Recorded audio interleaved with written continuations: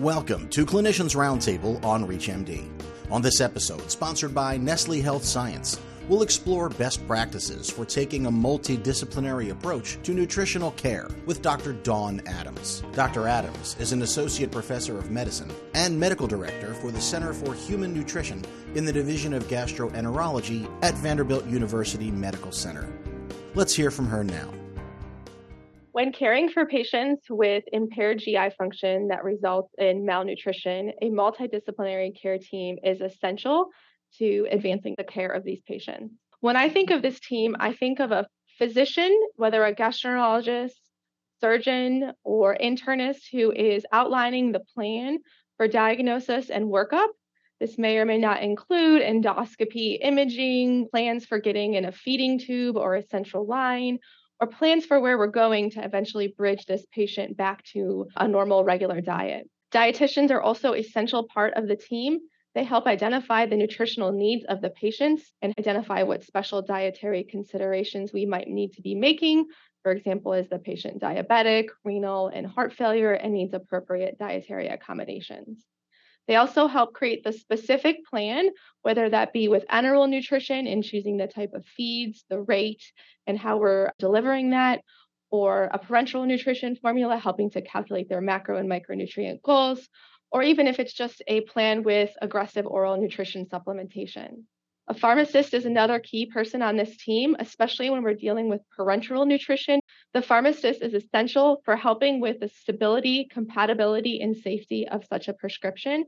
And in today's day and age, they're also essential to assist with shortages and substitutions to ensure that a complete parenteral nutrition formula is provided. When you work together with a multidisciplinary care team, it's very important to outline clear practices for collaborating and communicating. In terms of communication styles, I personally find that face-to-face team-based rounding is best.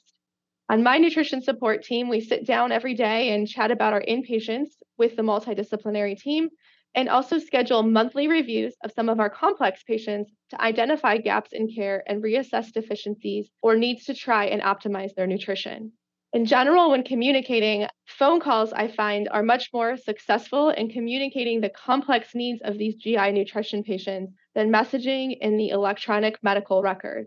And I think this really helps to identify some problems that might be occurring with the patient in providing their nutrition therapy that are not obvious just from chart review or communicating amongst the team directly. I think collaborative ideas lead to better choices for the patient. When you sit and discuss with all of the different areas of expertise, we are going to identify different perspectives and different needs that each of the members of the team can bring to the table.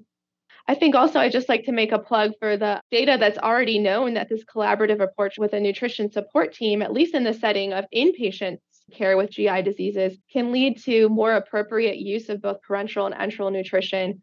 And there is an Aspen Value project that's been published showing that nutrition support and teamwork can actually save Medicare hundreds of millions of dollars per year.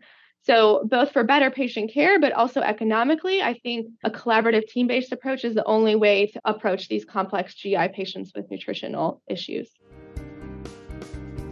This episode of Clinicians Roundtable was sponsored by Nestle Health Science. To access this and other episodes in this series, visit reachmd.com/clinicians roundtable, where you can be part of the knowledge. Thanks for listening.